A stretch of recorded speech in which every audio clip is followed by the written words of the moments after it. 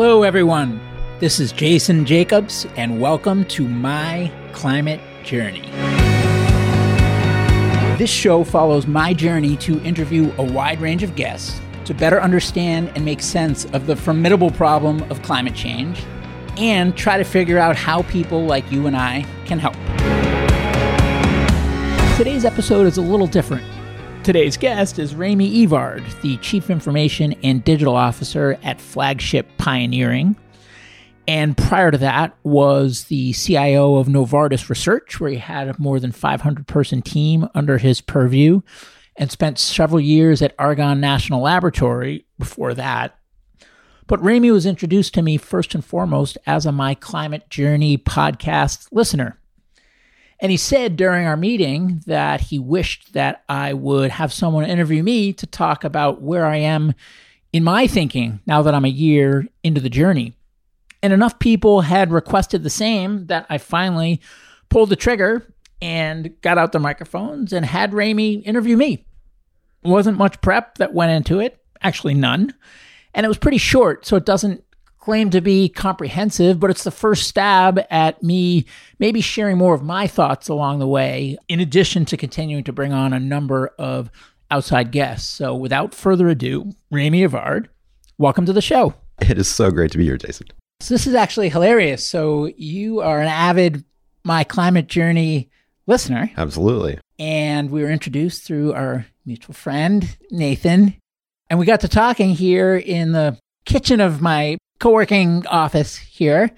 And you told me what so many other listeners have said recently, which is that I should really have someone interview me after a year that I've been on this climate journey to take stock of where I'm at and how I'm thinking about things. And I said, enough people have said that, and we're sitting here right now and we both have the time. And so we did like 5 minutes of prep, came into this conference room, put the mics on, and here we are. We're going to see where it goes. We'll see where it goes. So with that, I should turn it over because I am not the host. You're the host. Well, just to say a little bit, it's fantastic to meet you in person.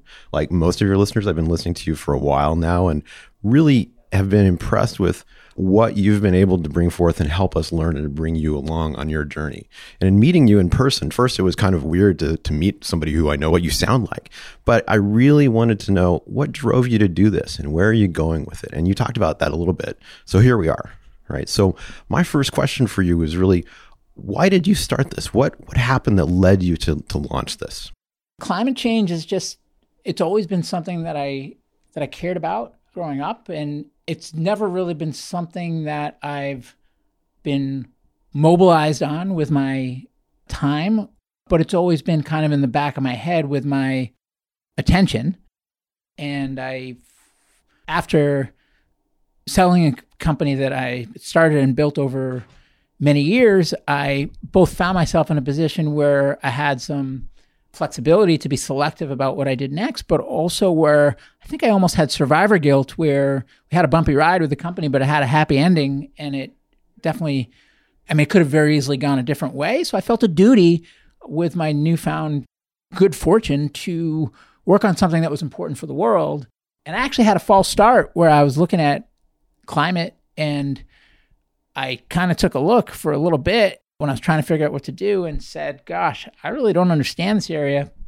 I don't really know how my skills can help, and I don't really know how effective I'll be or how much fun it will be or how lucrative it will be. And I'm a young guy. I learned a lot building my last company. It was the first company I ever started. Maybe I should just go build another consumer company and hit it out of the park and then have a bunch of resource and be philanthropic. And I got a few months down the path trying to start one of those companies. And it was during those few months where the IPCC report came out. It was during those few months where Trump took steps to withdraw us from Paris. And here I was feeling like just a total mercenary, and it felt all wrong. And so back in December, I finally said, gosh, I just can't do this. And I took all the money that we had raised. We still had more than 90% of it in the bank, and just gave it back and came back around to climate change, but with a vengeance, where I still had all the same concerns about how my skills could help. But I said, let me just put me aside and just start learning more about the problem, and I'll do that as a first step. So you were just decided to learn. What led you to podcast and to share this experience with people? Well, when I started learning, I was just having a number of discussions with people that were far more knowledgeable about this topic than me, hitting it from a bunch of different angles. And I think they probably found some excitement that there was some new blood coming in and some amusement at this like different kind of cat that was running around the climate space. And so what I was hearing a lot was, keep me posted. I really want to see where you end up on your journey and let me know how I can be helpful. So I started this newsletter via email every month, essentially just as a way to keep those people that I was talking to and people from my old life, Silicon Valley life, posted on how I was making out on my climate journey. And it was healthy for me because it was a lonely journey as a sole practitioner. I mean, it wasn't a business. It was just me running around. So it was forced accountability. It was like someone to answer to, a report on my progress, which was healthy, and a way to synthesize my thoughts. But it also created this nice virtuous cycle where the more every month when I set it out, I would say, here's the kinds of people I talked to and what I learned in the last month. And here's the area I'm looking to tackle next. And then I would get flooded with introductions for people in that area. And then all those people will get added to the newsletter as well. And so that was kind of how it started. But I got a few months into that, and another thing started happening, which is that people from my old Silicon Valley life started reaching out and saying, hey, I've been following your journey and I feel like you do. Where do I start? What do I do? What do I read? Where do I go? And I said, I don't have a great answer for you because I don't have a great answer for me, which is why I'm going on this journey that I am, but I'm having all these great discussions all day, every day. It's a shame that you can't hear from all these experts that I'm talking to in all these great discussions. So that's when I've realized maybe I should build a podcast to essentially start just building a knowledge repository and having all the same discussions I was already having with all the same experts, but with microphones in our hands. So that's what I did about, I think it was 6 or 7 months ago at this point. Did the microphones in the hands change the nature of the conversations? Certainly early on for me, I think it's like reality TV where probably, I'm guessing early in the season in like The Real World or The Bachelorette or any of those shows where it's like all the cameras around like lead to different behavior. But I think you get a little bit in and you forget that they're there, right? I've had a similar experience with podcasting where when I first started, I think I was more self-conscious and timid and things like that. And I mean, not that I don't feel those things now, but I think just through muscle memory, I'm certainly feeling more comfortable. I notice less that the microphone's in our hands and just have a real discussion. I think from a guest standpoint, it's all over the map. Some guests feel really comfortable with it. Some guests maybe get a little spooked.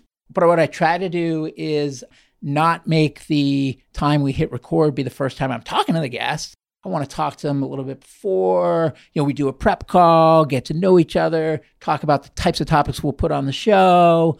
I give every guest veto power that if they hate the episode, it's not going to ship. So there's no world where anything gets published that they're not comfortable with. So I think that goes a long way to helping build trust and comfort so that we can have real discussions. So take me back, though, before this. What is it about climate? When did you learn that this was such a problem? How long was it sitting there for you of, I'm not sure what to do about this? Do you remember? Well, I remember growing up in first or second grade or whatever, hearing about the hole in the ozone layer and being pretty freaked out about that.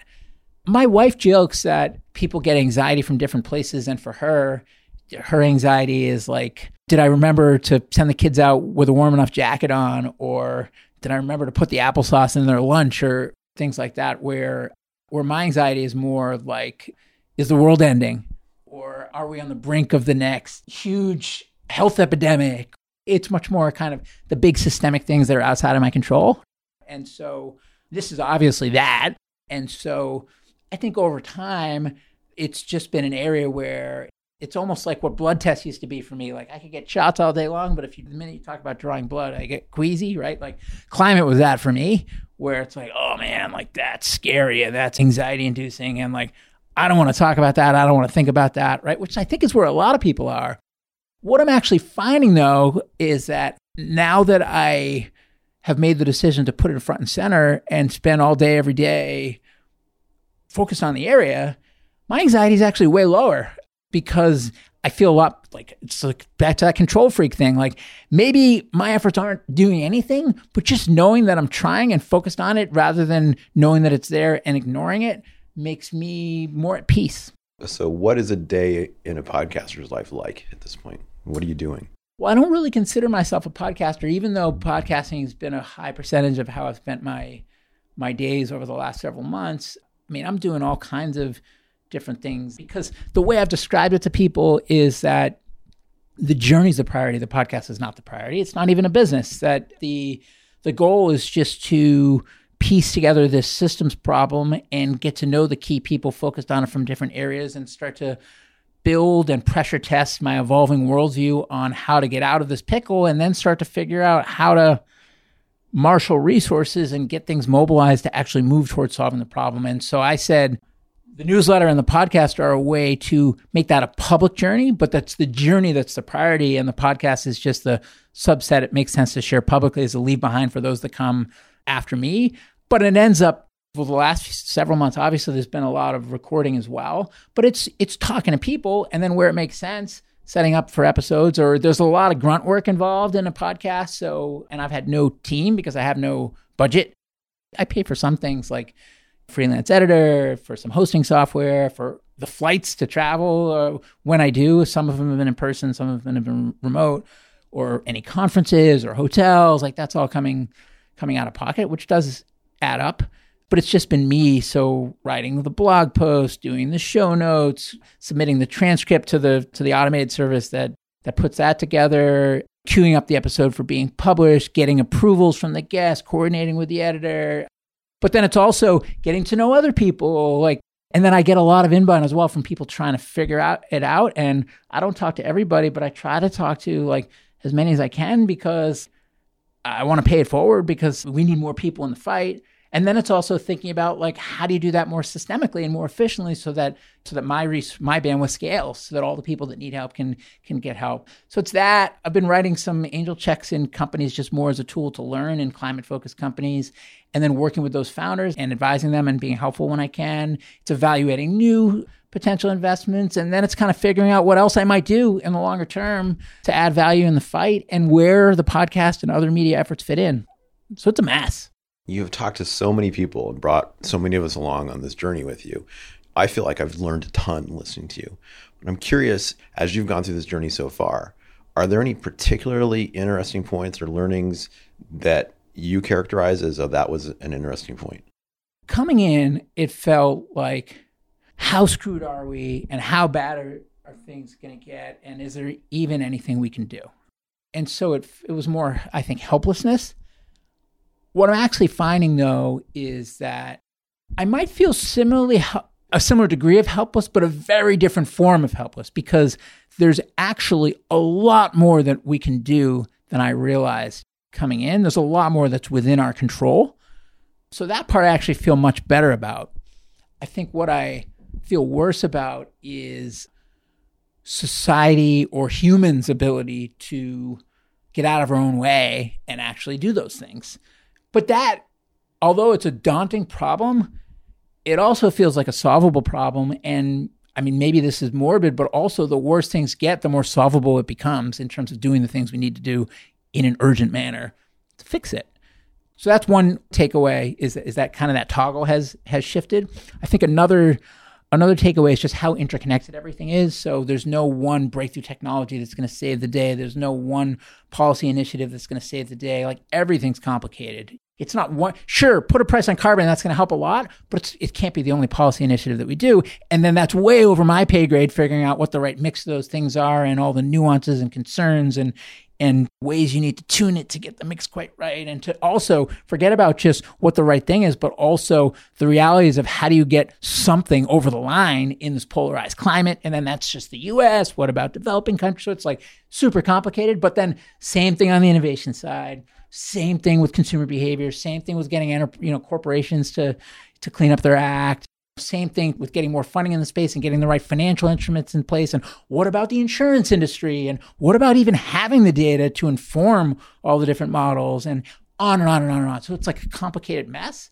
That's the bad news. The good news is that because it's a complicated mess, it means there's no one thing that needs to go from 0 to 100 miles an hour. So we look and we say, how are we ever going to get there? Because innovation has so far to go and consumer behavior has so far to go. But what gives me optimism is that there's so much happening in each space.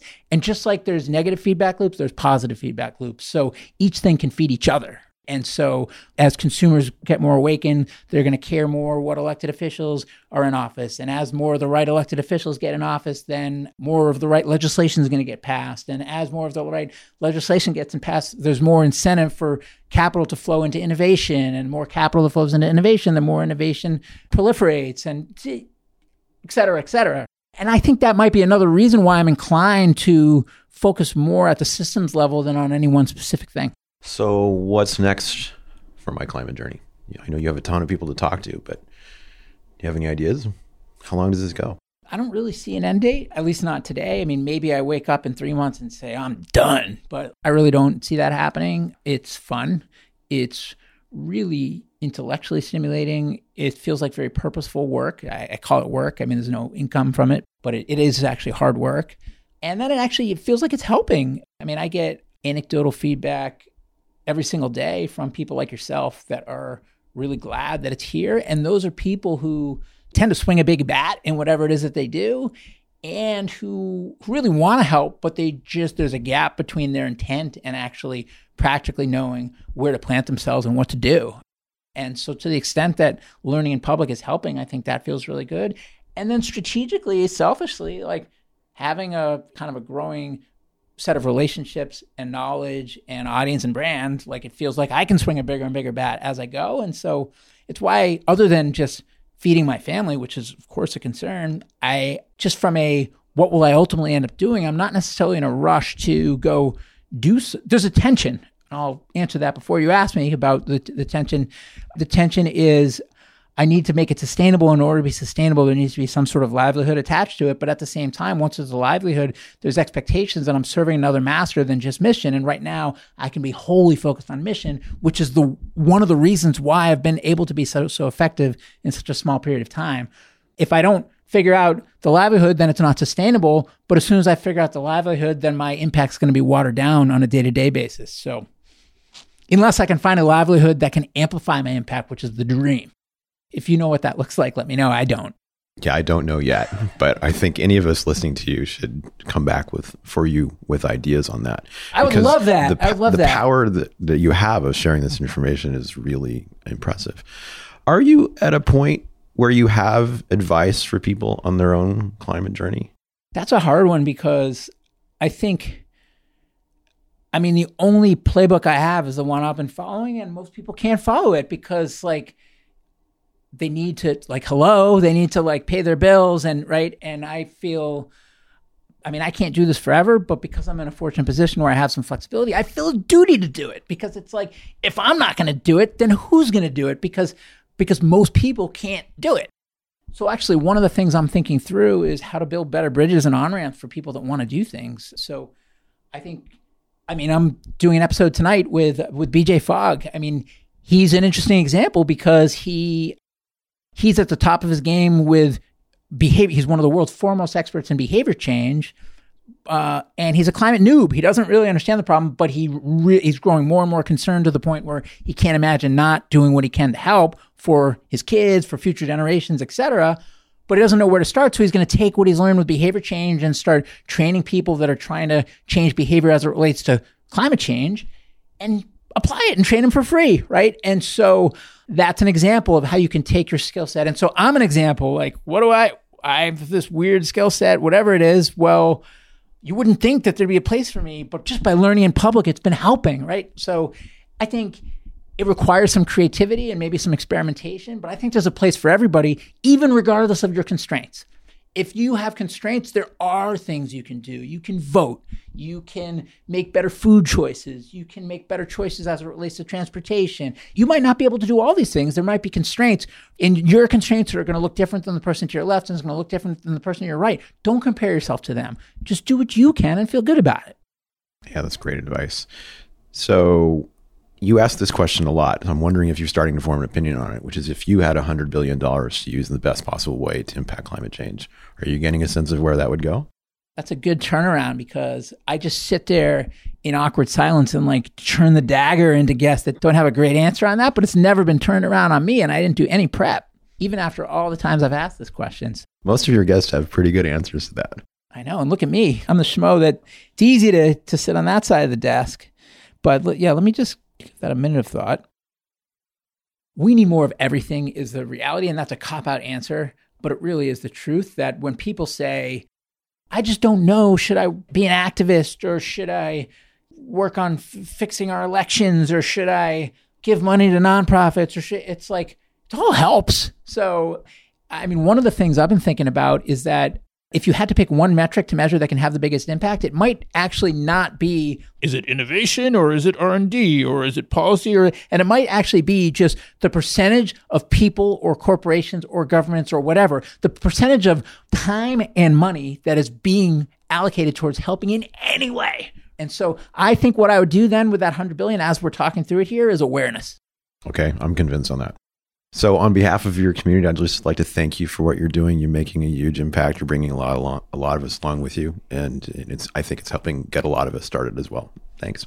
Well, Ramey, thanks for being a listener. And thanks so much for this fun experiment. I think we're actually going to ship this. I think it's above the bar. 2 thumbs up. Thanks. Hey, everyone. Jason here. Thanks again for joining me on my climate journey. If you'd like to learn more about the journey, you can visit us at myclimatejourney.co. Note that is .co, not .com. Someday we'll get the .com, but right now, .co. You can also find me on Twitter at jjacobs22, where I would encourage you to share your feedback on the episode or suggestions for future guests you'd like to hear. And before I let you go, if you enjoyed the show, please share an episode with a friend or consider leaving a review on iTunes. The lawyers made me say that. Thank you.